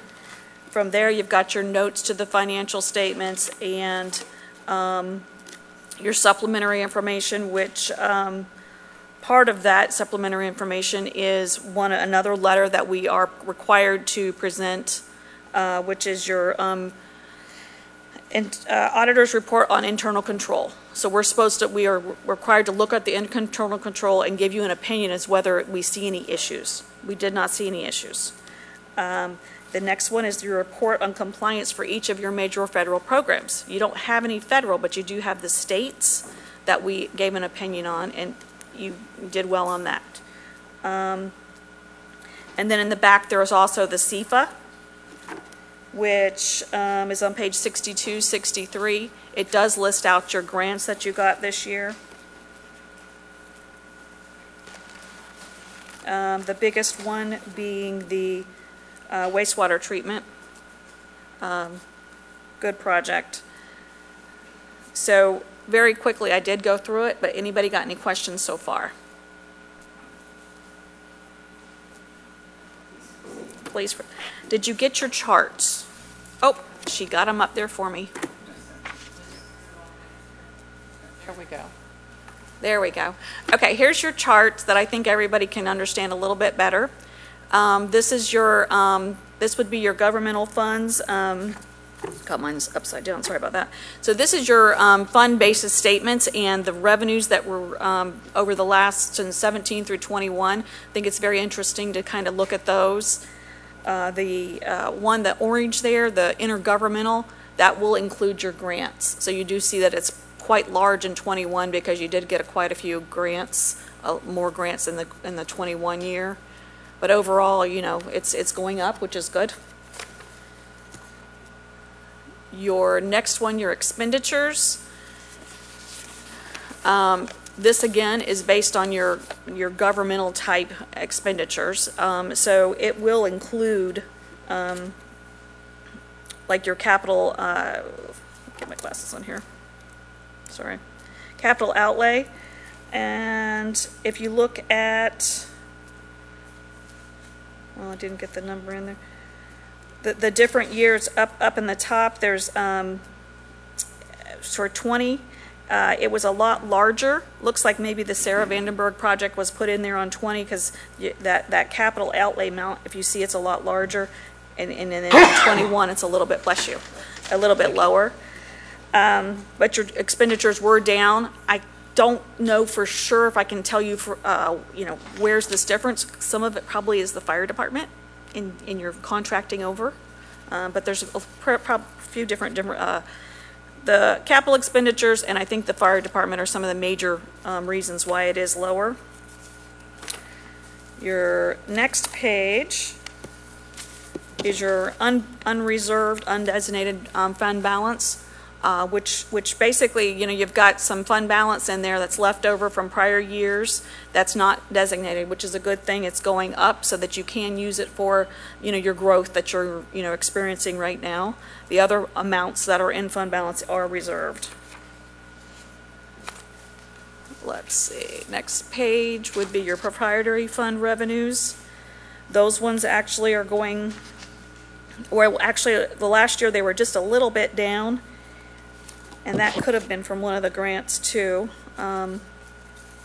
Your operating revenue was like $14,610,000 though in 21 versus $12,740,000 in 20. So your operating revenue in these funds are actually going up, and that's probably because of the density going up and the people using all the services. Your expenditure. Can I just ask, what is when it's you have non-operating revenue? What would that be? Non-operating revenue. Let me get back to it. It would be all of the other. Let me see if I can see some specifics for you. Ted behind you has. You've got some specifics? Interest and also impact fees. Oh, okay, okay, that's what that is. Yeah, that would be. I'm trying to see if there was any. So impact fees and interest on our investments. Okay. You think that was just it, Ted? Just those two? Okay. Page 5. So your expenditures for your proprietary funds. Those ones seems to be, you know, consistently across the board. Inflation with inflation like it is, I'm surprised they weren't higher than what they were. As you see, the personnel services, to me, that looks like it had the biggest growth, and then your depreciation, because you've put some new assets into play. Then your last chart is your, basically, you can kind of look at it maybe as your fund balance, your retained earnings, and you can see how both for the governmental and the business types, it's going up, which is really a good thing. You know, that means you're not in any type of emergency situation where you're going to need some help or anything. So overall, the city finances look good, is the end of the audit report. So any more questions? Actually, I know this sounds simple, but for me, as a simple person, some of these things I don't understand. And for the last 8 or 9 years, I've asked Judge, are we in good shape? You're in good shape. Thank you. That's all I want to hear. Gentlemen, anything further? Okay. So do we require action on this? You have to approve it. So. I would move approval of the audit. Second. So we have a motion and a second. All those in favor, please say aye. Aye. Opposed? None? Motion carries. Thank you all very much. Thank you. Thank you, Marcia. Appreciate it. Ms. Ruderman, good to see you. Okay. And I'm going to leave this. Next item on the agenda is our planning director's report. Oh, sorry. A consulting contract with Barry, Dunn, McNeil, and Parker. I'm sorry, Todd. That's all my fault. Yeah.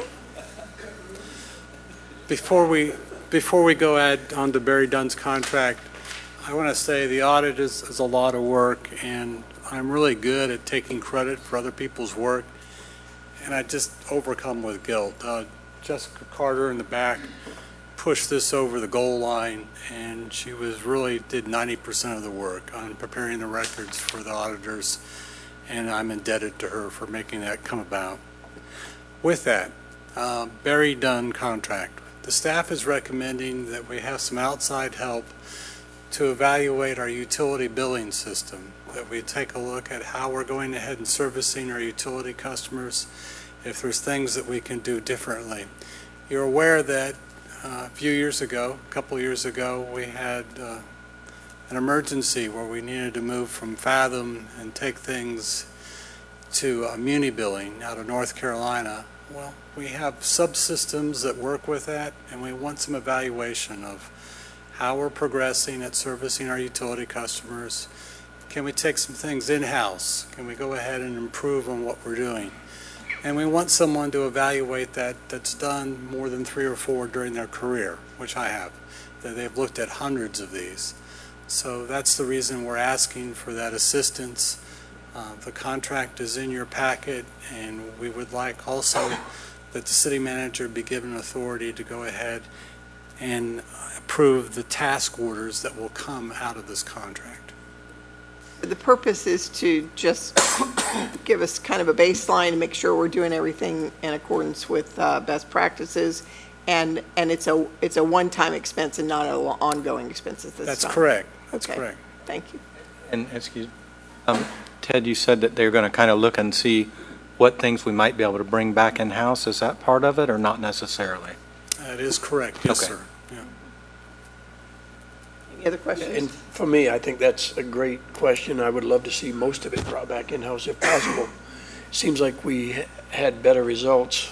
I regret ever going to Fathom, but we were sold a bag of goods and Well, I would say, I don't say you regret it, because I think there were some good things that were we did accomplished. learn some things. Yeah, we learned some things, and we were able to get to AMR, the meters that we have. So there were some good things. Trust me, it was extremely painful when they told us, hey, we're closing up shop and you've got to go somewhere. But staff has done a really good job of finding the new company, the company that we're with now. But as a staff, we heard council when that happened, when we transitioned from Fathom to WaterSmart or Muni billing, that the goal was ultimately to bring everything back in house. So this is not we're taking the step to just evaluate where we are, and if it makes sense for us to bring it back in, if the programs that we have and how we're doing things. But by no means are we recommending that we're bringing things back in-house tonight. We're doing the evaluation. I just want everybody, I know you understand that. I want the public to hear that as well, is that it is an evaluation so that we can, I was really talking to Dave, so that we can move forward. Oh, and, yes, sorry, both of you. But in all seriousness, it is just an evaluation. And there's a lot more steps, and it's a lot further down the road before we make that big of a decision. Madam President, I move approval of this item. Second. The motion and a second. All those in favor, please say aye. Aye. None opposed. Motion carries. No way. Now it's time for Mr. Vandenberg. Thank you, sir. Sure. That's fine.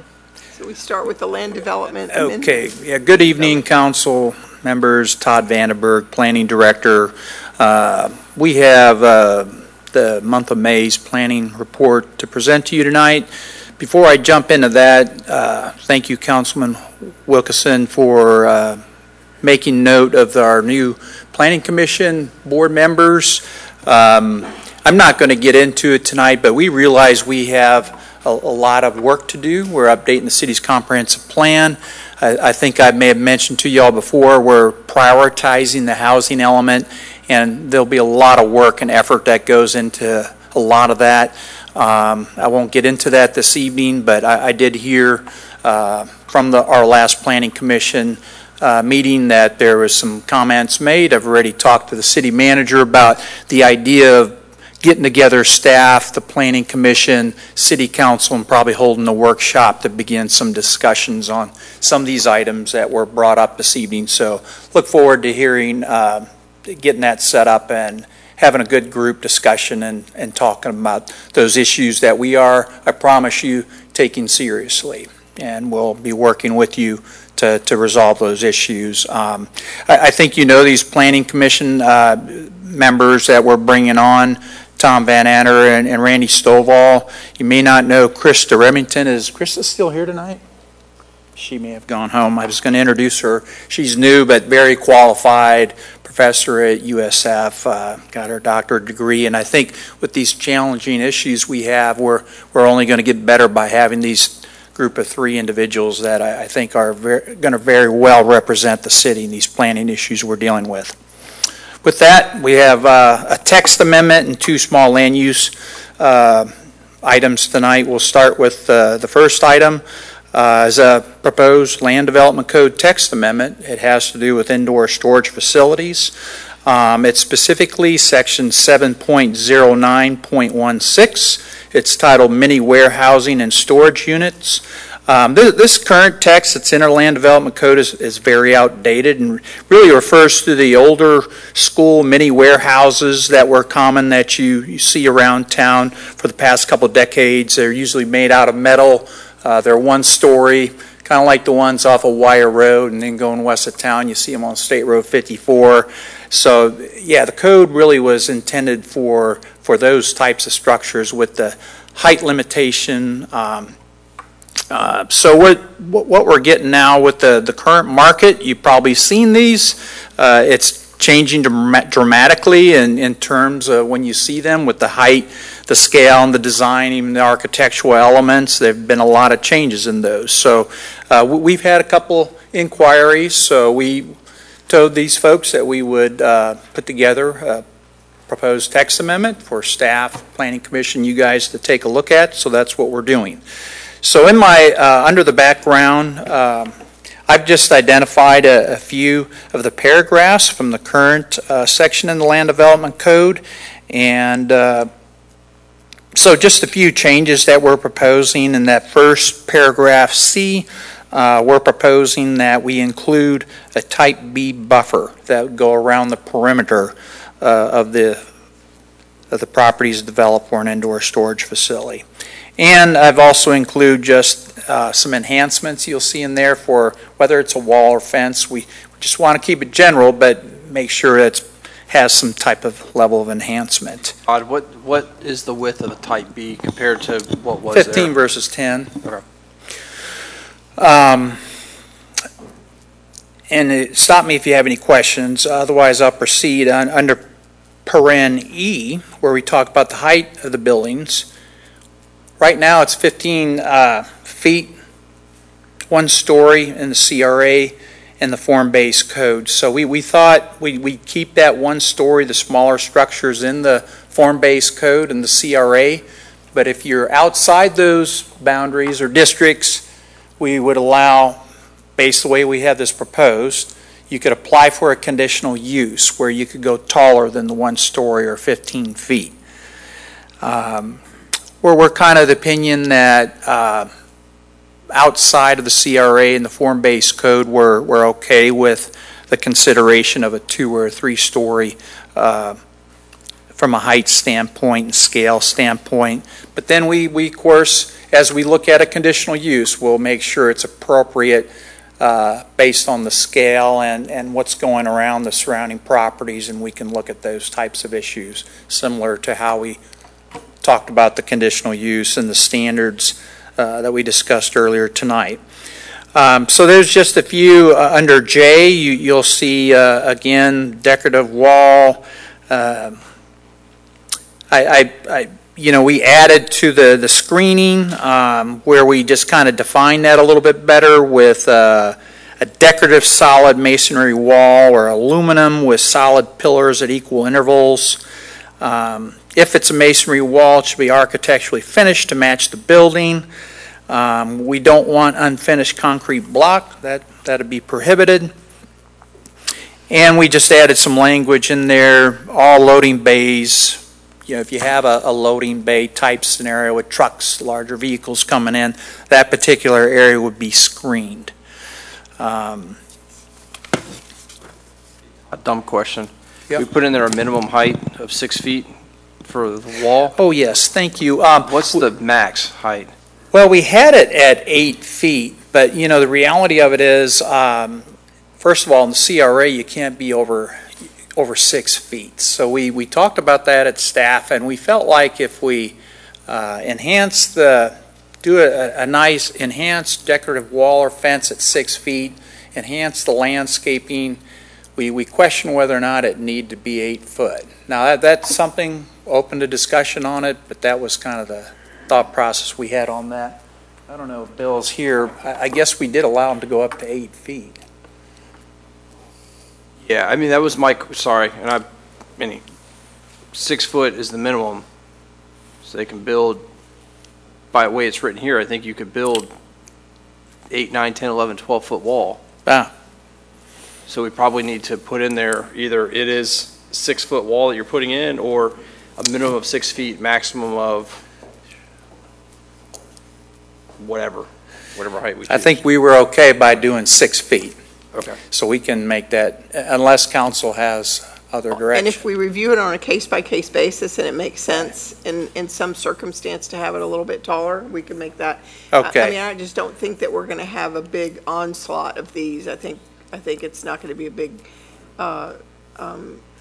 strain on staff to evaluate these on a case-by-case basis. We can add some language in there where additional height could be considered for the fence as part of the conditional use process. Well, that's what I was just told was that these are additional standards, right? Well, additional standards to what we already have in our code, section 7.09.16. Yeah. Which we have a height limitation on fences, so that would be addressed. So, are we just going to be looking at changing the whole thing? No, just the minor changes that you see in the background information on the agenda memo here. Unless underlined portion of this text. Correct. That's already in the code. So with that, staff, we talked about this, brought it to the Planning Commission, and we're kind of the opinion that they are becoming very commonplace. You're seeing a lot of these indoor storage facilities. The other factor we looked at is, they're making significant enhancements on the architectural elements of these structures. And the other fact is that, they don't generate a lot of traffic. That's a positive thing, and they don't use a lot of water. So, we kind of looked at the big holistic picture as well as the ongoing continuing trends of how we're seeing these types of structures built.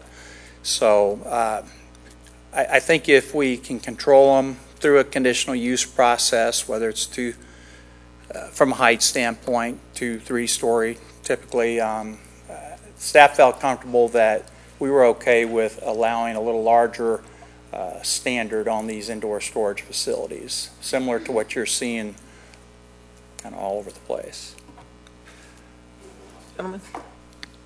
So my only concern, and that, thank you, I did talk with you about this, and I appreciate you including it on case-by-case basis, because I think I told you about a circumstance where you drive into downtown Bradenton, and right in the middle of their, business district is this giant life storage facility. It just looks so out of place there, and it's not contextually sensitive at all. It has cut face, concrete block, and then on each side are these, ornate historic buildings with, with brick and all that kind of stuff. And it's just, I'd prefer if they aren't front and center, if we could avoid that in all cases. So, thank you. May we have a motion? Comments? Anything? I don't think we had any more comments. Okay.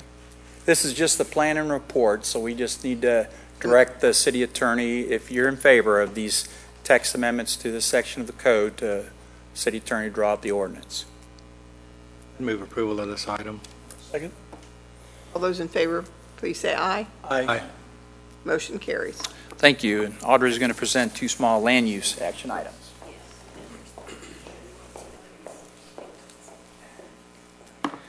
All right, good evening. So the first land use item we have tonight is just a rezoning. It's basically a cleanup of the official zoning map. The property you see in front of you is located off of Cossack Road. It is on the north side of Cossack Road, east of the intersection with US 301. So there's some history with this property. It was originally included as part of the overall Zephyr Lakes PUD master plan. After that original plan came out, they sold this piece of property to Zephyr Commons LLC. And the zoning on that was never cleaned up. So it is still zoned PUD. It has been taken out of the overall master plan for Zephyr Lakes. This is not included within that. And the applicants are requesting to rezone it from the PUD to C2, which is community commercial. That is consistent with the parcel directly to the west of the subject parcel, as well as the properties directly to the south. The C2 is also consistent with the future land use category of MU, which is mixed use. And this is, again, tonight, this is not, the ordinances won't be presented until the June public hearings. This is just a simple planning report to give you a heads up of what is coming down the line. No houses, yes to gas station, no to houses. Correct. Okay, good, thank you. Anything else? So, do we need to make a motion? Move approval of this item. I have a motion and a second. All those in favor, please say aye. Aye. Aye. Opposed? Motion carries. Thank you, Ms. Audrey. Yeah, thank you. Next item is 5.3, Heil Trucking Annexation.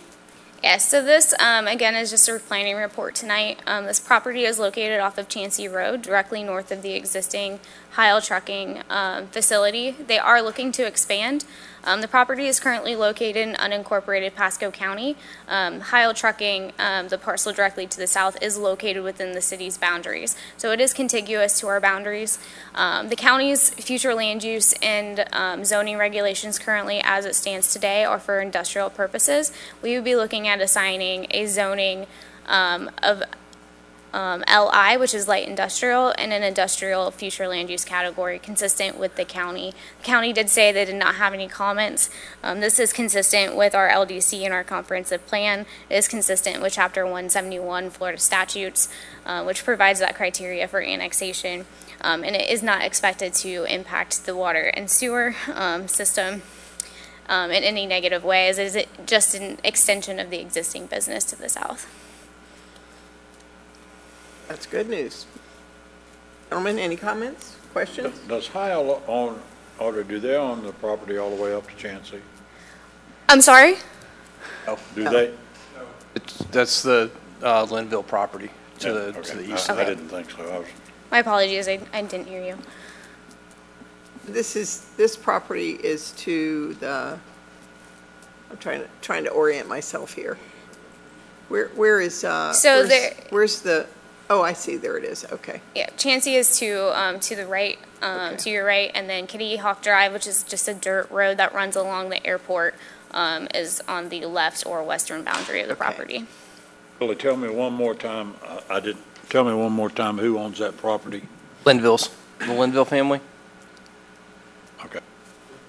But who owns a piece between the existing paved trucking and Chansey? I believe that's Heil. That's Heil also? That's Heil okay. as well. So they've got that parcel and they're just adding another 5-acre parcel. Correct. And then the property to the west is airport property, and that is ours. Okay. Gentlemen, may I have a Move for approval. Second. motion and a second? All those in favor, please say aye. Aye. Motion carries. Thank you. Thank you.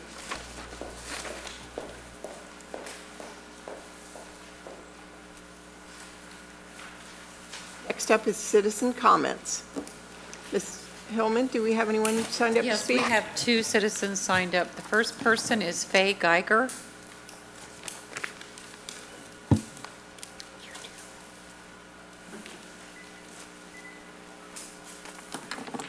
Geiger, please state your name and address for the record. Okay, my name is Faye Geiger. I live at 36645 Paddock Lane, Zephyrhills. I was invited tonight by Councilman Smith to come and address my concerns for what has been happening in our city. He told me that he does not remember speaking with me prior to tonight, but I have been at numerous meetings over the last few years. Actually, I stopped coming because I felt for a while that I was being ignored or dismissed. My husband, my family, myself, and all of our neighbors came to every meeting dealing with the paving of Simons Road and the construction that was going along with it. We tried to explain at those meetings the impact that the rapid development that our community was going to undergo and how that would impact our schools, our roads, and our community, as well as our livestock and our wildlife. We were told at those meetings that we had to bring developments in to pay for the infrastructure upgrades that our town so desperately needed. In the end, we got a road paved that now everyone treats as a racetrack, including members of the Pasco County Sheriff's Office and ZPD. I begged to have a stop sign put in at that sharp turn that is the entrance to my driveway, and instead we got a roundabout that teenagers used as a drifting track every weekend. Every day, I wonder if while I'm driving through that roundabout to get to my driveway, if it is the day I'm going to get hit by another car because nobody yields going through that roundabout. And my kids have to get off the bus at that roundabout. I just pray the day that when I am actually hit going through there, my children are not in my car with me, because that is how dangerous that roundabout has become. And tonight, I hear you're considering another roundabout in our community. The rapid development has put our schools on tighter, more stretched out budgets. Our classrooms are overcrowded and our buses are packed, and there aren't enough resources to go around. And because of this, the school board is ending the 2-mile courtesy stops for our schools and our students. Our children are now going to be walking to school and then home in the dark without streetlights, sidewalks, or crosswalks. So it leaves many of us wondering where the money that we brought in from these developments is going in our city, because the infrastructure improvements are not there. We need our city parks cleaned up so our children have a safe place to play. Currently, our parks are showing their age, drug use is rampant, and the shelters are in disrepair and being used by our homeless. The family-friendly atmosphere our town used to have has disappeared. Our longtime residents can no longer afford to live here, and it is not safe for our children to be here anymore. Mr. Burgess, you said so yourself. We have now become an urban area. And we can no longer deal with this rapid inflation, or this rapid growth. We need you to become more proactive. Look at 5, 10, 15 years ahead in your decisions. change your code enforcement, change your zoning, change your ordinances to get ahead of these problems before they become a problem. Your community needs you to become more proactive. Thank you. Thank you, Ms. Geiger. Thank you.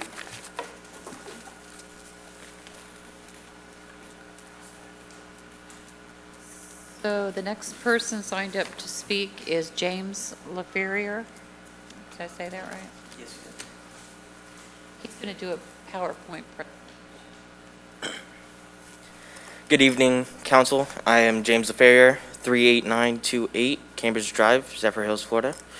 And I am here talking about my Eagle Scout project for Troop 72. James, would it be too much? I hate to ask you. You think you could take your mask off?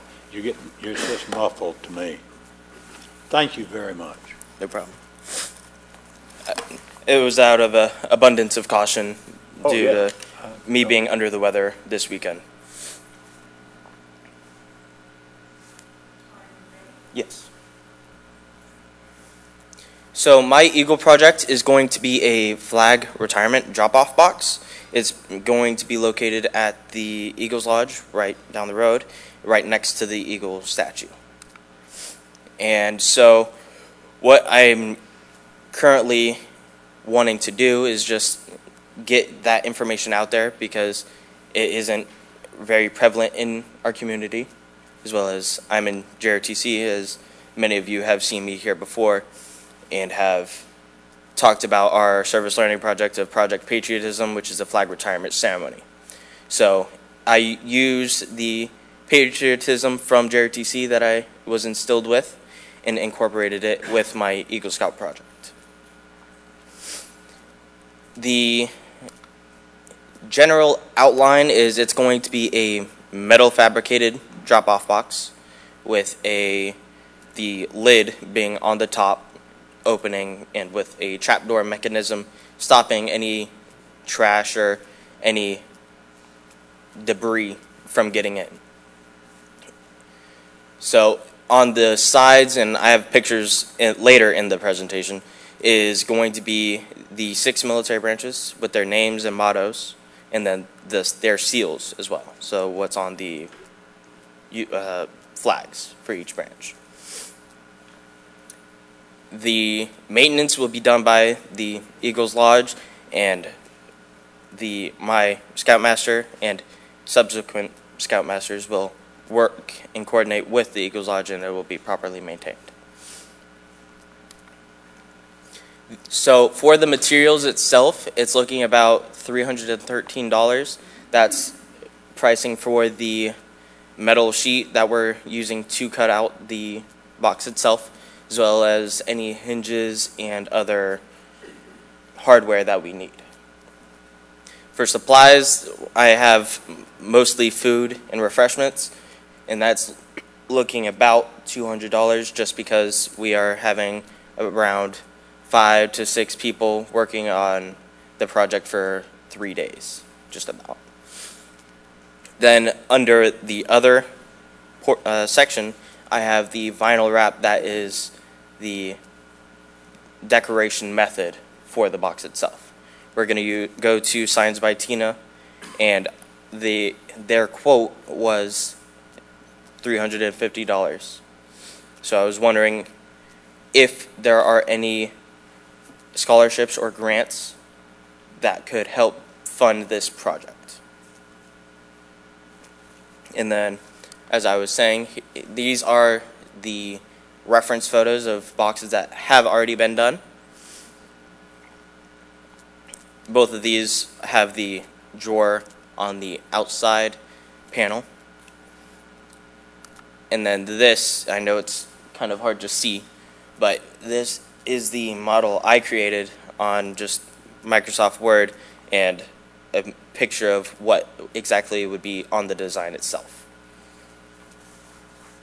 Total project dollar bottom line is what?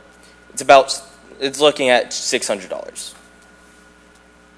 May I ask what's going to be going in these boxes? It's going to be old tattered flags that are from the community, because I know City Hall as well as the fire department. Great idea. get a large quantity of flags. This just creates a location for the community to go and drop off the flows. Is there any way, Billy, we could help this young man out?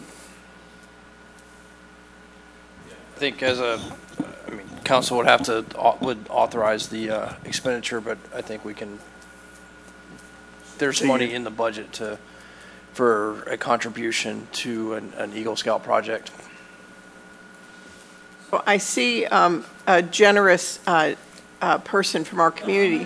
How much is the young man asking for?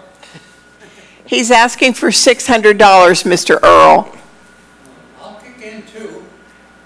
Thank you, Mr. Earl. I'll kick in $200. Thank you, Mr. Earl. We appreciate it, Mr. Earl, but you do so much for us. Why don't we see what we can do as a city council? I would feel very good about that. Do y'all feel the same way? I think this is a great project, and you did a good presentation of it. As far as I'm concerned, why don't we as a council all donate a certain amount just out of our own pockets and give them the balance?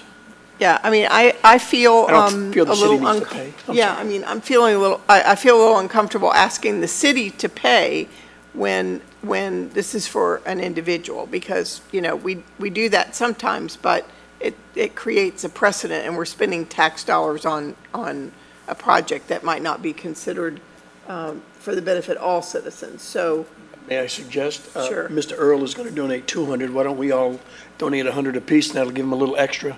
I think I'm prepared to do that. Is that okay with you? Thank you, Mr. Earl. So we're gonna take you up on your offer, Mr. Earl. The rest of us will do the rest. Thank you, Mr. Earl. Madam President, Shoemaker will do 100, so Mr. Earl only has to do 100. What's that? Shoemaker will do 100, so Mr. Earl only has to do 100, and it'll be equal amongst everybody. Okay, that sounds like a good deal. All right. All right. It looks like you got your wish, sir. And if you'll talk to Mr. Poe over there, he's our city manager, and he'll help coordinate it. Yeah, we'll get the money to him, and he'll get it to you. Thank you. So I have one more person signed up to speak. I'm sorry. Thank you. Mr. Mike Dorr. Yes, ma'am. Thank you. Thank you. You're welcome. Mr. Mike, come on up and. Mike Dorr, 5125 2nd Street. Okay? We got to quit worrying about quantity and quality that comes into this town. Because you see Valleydale out there, they had to put a fence around their place when they put in a 4-story complex and all that stuff around there. So and these guys coming up here with their fancy suits and trying to press you guys into it, grow up here and say, hey, look, we're gonna answer to you. You don't want to cave to them, because all that stuff they promise you. You play heck great getting it, and it's like ask, hey, instead of what Zephyrhills is going to do for you, what you're going to do for Zephyrhills. You know what I'm saying? I mean, just think about it. Come on, Night Train. You get up here, you got to back them up, you got a grow set, and go ahead and tell them, because I mean this is getting way out of hand. Oh, you can't even go through Mike, town. I might have a little trouble with that, but well, call Caitlyn Jenner; she can help you out. How about that? Y'all be careful. Thank you, Mike. Yeah, man. all righty then. Next item on the agenda is. Let's see, we have more comments, right? Okay, there we go. The mayor's comments, mayor's announcements. I have nothing after following Mike. Oh. Yeah. Nothing from me tonight, thank you. Okay, city manager. I have nothing this evening. Next up, city attorney announcements. Mr. Maggard, anything for us? No, ma'am, just thank you for allowing me to appear virtually tonight, thank you. Okay, hope you're feeling better. All right, next, Mr. Knight, we'll start with you. I yield to Mike Dorr. I'm through. Mr. Proctor?